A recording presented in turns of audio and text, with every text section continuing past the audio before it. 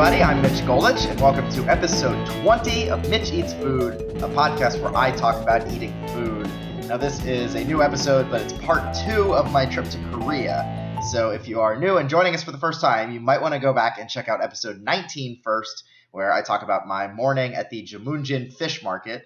Now, especially because this is not just a continuation of that trip, but a continuation of the very same day.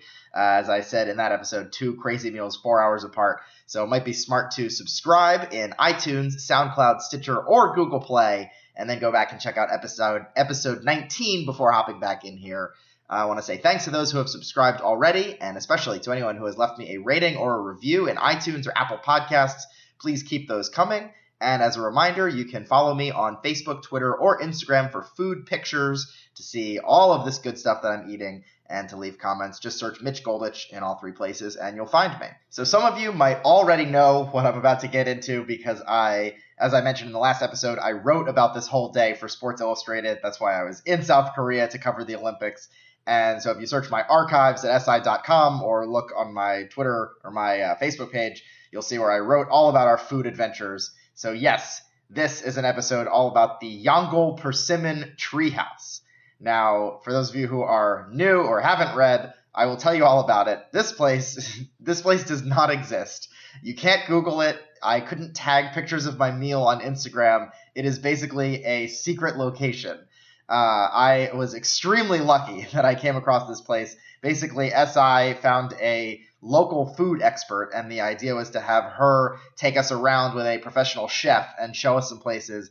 And somehow she had an in here, so she was able to get us on the list. The place is basically, it's like this compound of 3 buildings. And we rolled in. The woman who runs the place knew that we were coming, and so she had everything all set up for us. There's basically this one room that has just 4 tables, and it's a Korean barbecue place. I should have said that at the top. So it's Korean barbecue and set up similar to places that you'll go to in America or other places in Korea where there's just the one big flat grill in the top and in like the center for everyone to sit around. The difference is that this restaurant just had no tables, just 4 grills, and the grills were built into these clay furnaces. So we got kind of a history lesson, and we were told that the clay furnaces were how they used to heat all their homes back in, I'm not actually sure what era, but back in, let's just call it the old days. So we sit around. It's in this little room. It's on a freezing cold day, and the grill was so hot that it basically just heats the whole room. In addition to cooking our food, it fogged up all the windows. We had to take all of our jackets and layers off. The woman actually gave us a plastic bag big enough for all of our winter coats so that we could take clothes off. The other reason for that is just because of the smoke filling the room. And as I wrote about in the piece, I smelled like meat smoke for the entire day. So went in hoping for a good meal, left with not just a full stomach, but also just reeking of barbecue as a reminder of what a ridiculous meal we had all had. So we get there, and there is only one thing on the menu in this place. It's Jeju Black Pig. That is a specific breed of pig from Jeju, which is an island south of Korea. It was explained to me as basically like Korea's version of Hawaii. And they have this pig that lives there. So the meat is actually, I was told, you can't even get it in the United States. And so obviously right away, that is part of the appeal, in addition to what it tastes like. Just anytime you tell me there's something that I literally can't get in America, that is a huge appeal of being able to try this thing. So literally, that's the only thing on the menu. We just sat down, and this is what this woman is going to bring us. And she brings us these big, flat slivers of pork belly, and it was really good. It had like a fatty skin that she just left the skin around the outside. So as we were cooking it on the grill, the skin gets all crispy, kind of like bacon. And so we just had this like crisp skin along the edge of the pork belly. And then we took this big, flat, long piece and chopped it up into little strips. So basically, we cooked it as this big flat piece and then cut it into strips before we ate it. One of the things that was cool about the grill is that a lot of places you go and it's just like a flat grill. This was actually slanted, and there was a drain that we asked her where the drain goes to, and the drain just goes to nowhere. So it was fun that it was slanted because we put all kinds of veggies and things on the grill, and we put them at the bottom, put the pork belly at the top, and then we just let the fat just drip down and really run down over this grill onto all of the food at the bottom. So basically everything that we had was just cooked in this pork fat. So I'm missing one key thing, an important part that we had, which is the kimchi. Of course, kimchi is critical in any Korean barbecue situation. What was amazing about this place is that this woman makes her own kimchi and ages it for a long time. So she brought us 2 batches of kimchi. One was, she told us, from the previous fall, and we were like, okay, that seems like a long time. The other was aged 3 years. So she brings us this kimchi that's aged 3 years, and it was just unbelievably acidic.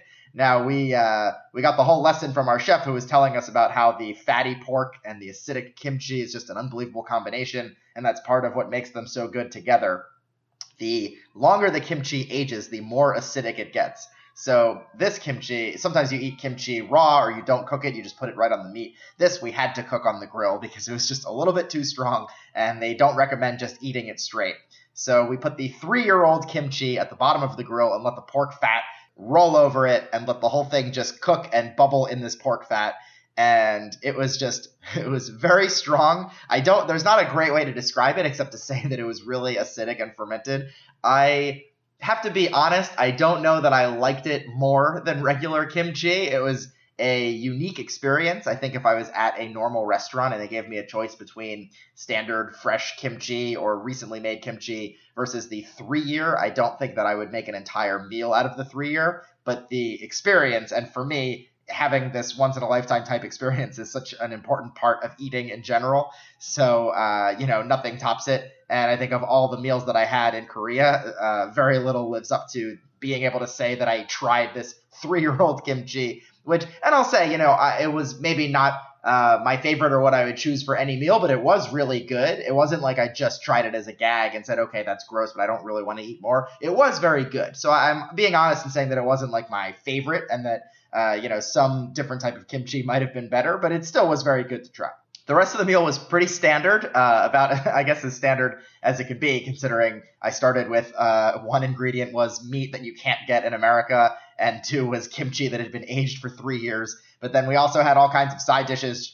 We had lettuce to make lettuce wraps, and then we had chili peppers, we had pickled radishes, we had garlic in whole cloves, and we were throwing all of that onto the grill.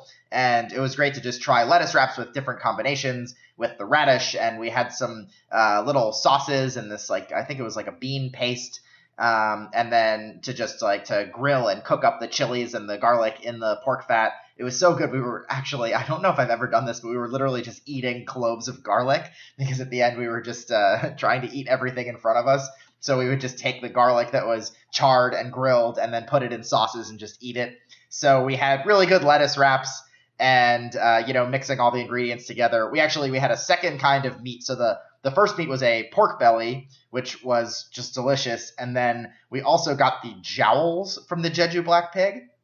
I don't know if I've ever eaten a jowl before of a pig.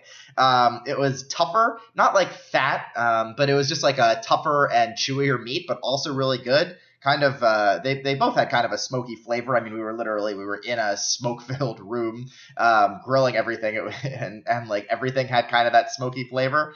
But it was cool to try the 2 different cuts of meat. And again, I don't know if I've ever had jowl before, but a lot of places I don't know if you can order the jowl. But it was cool to try that and have 2 different cuts of meat to mix in the lettuce wraps or separate. I don't think I ate them together in the lettuce wrap. But try them separately and get to experience the difference between them. I wish that I could better articulate the difference between the taste of the meat and other cuts of meat. Even we had a professional chef with us, and he was also having trouble articulating, which makes me feel a little bit better. He was saying it had a strong meaty flavor, was kind of the consensus around the table, which probably is true of most cuts of meat. I wish there was a better way to describe it. But you can, if you go and read my piece for Sports Illustrated, there are actually multiple videos of the whole day. And so definitely go check out the video. You can see it. You can hear this the meat simmering on the grill as the whole thing cooks. And you can probably get a little bit better of an idea of what we were eating that day. We also tried some stuff that didn't make the video. We had, I'm going to butcher the pronunciation, but the English transliteration I wrote down was Chunggukjang, which is basically a smelly stew. And I think this is just a Korean traditional dish. Now, they really, like I said, pork belly was like the only thing on the menu. And there were just a couple of other sides and different things that we could try, one of which was this smelly stew, which we tried it, and you lean in close and waft it and get a good smell because it really did smell gross. And then it was made with this seaweed thistle inside, so we took a taste of it, and it actually wasn't that bad. But it was just funny to try something where they serve you something and acknowledge, hey, this smells terrible, but just get past the smell and maybe you'll like it. So it was funny to take our meal, which was mostly just meat and veggies, and then complement it with something else. So it was nice to try the stew, even though the smell was pretty gross. And then lastly, for the second time that day, we finished off our meal with a dessert bibimbap, where we were finished. We did not eat the meat with a rice, but then after we were done most of the meat, the woman brought out some rice and some sesame oil and seaweed, and she had this homemade kimchi paste. I don't know what exactly goes into the paste, but I guess as part of the kimchi making process, she had this kimchi flavored paste. And so she took the rice and put it on the grill right in the fatty part. So we basically, everything was just drenched in pork belly fat. And so right in the middle of the grill where there was the most fat, we just put a big glob of rice and mixed in all the other ingredients. And then on our way out the door, we were able to have some rice and fill up even more. We'd already filled up quite a bit on the first meal, which I mentioned in episode 19, and then continue about our day, just gorge on all kinds of meat and kimchi and lettuce and all kinds of other stuff. And then, on your way out the door, why don't you try some rice? And it was really good just having this basically a dessert pork belly flavored rice, which also was just another dish that you have to try. Part of me wishes she had brought it earlier and we knew we were going to be eating that, but obviously anyone who knows me and listens to this podcast knows I was going to clear my plate and eat everything that was put in front of me. So it was cool to try this with the homemade kimchi paste in it too. And that was my day. 2 incredible meals, 4 hours apart. It was a lot of fun, not only getting to eat them, but being able to write about them. And I'm really glad that we had a video team there to capture everything and be able to go back and watch those later. So again, I know that a lot of times I talk about meals that are available in the United States, and I say, oh, you should go check out this restaurant, and here's what you should order. And then every once in a while, I have to focus on a place that, I know a lot of you may never end up making it to. And this is probably number 1 on that list. But it was awesome, and I'm glad that I have this podcast to be able to describe some of these incredible meals.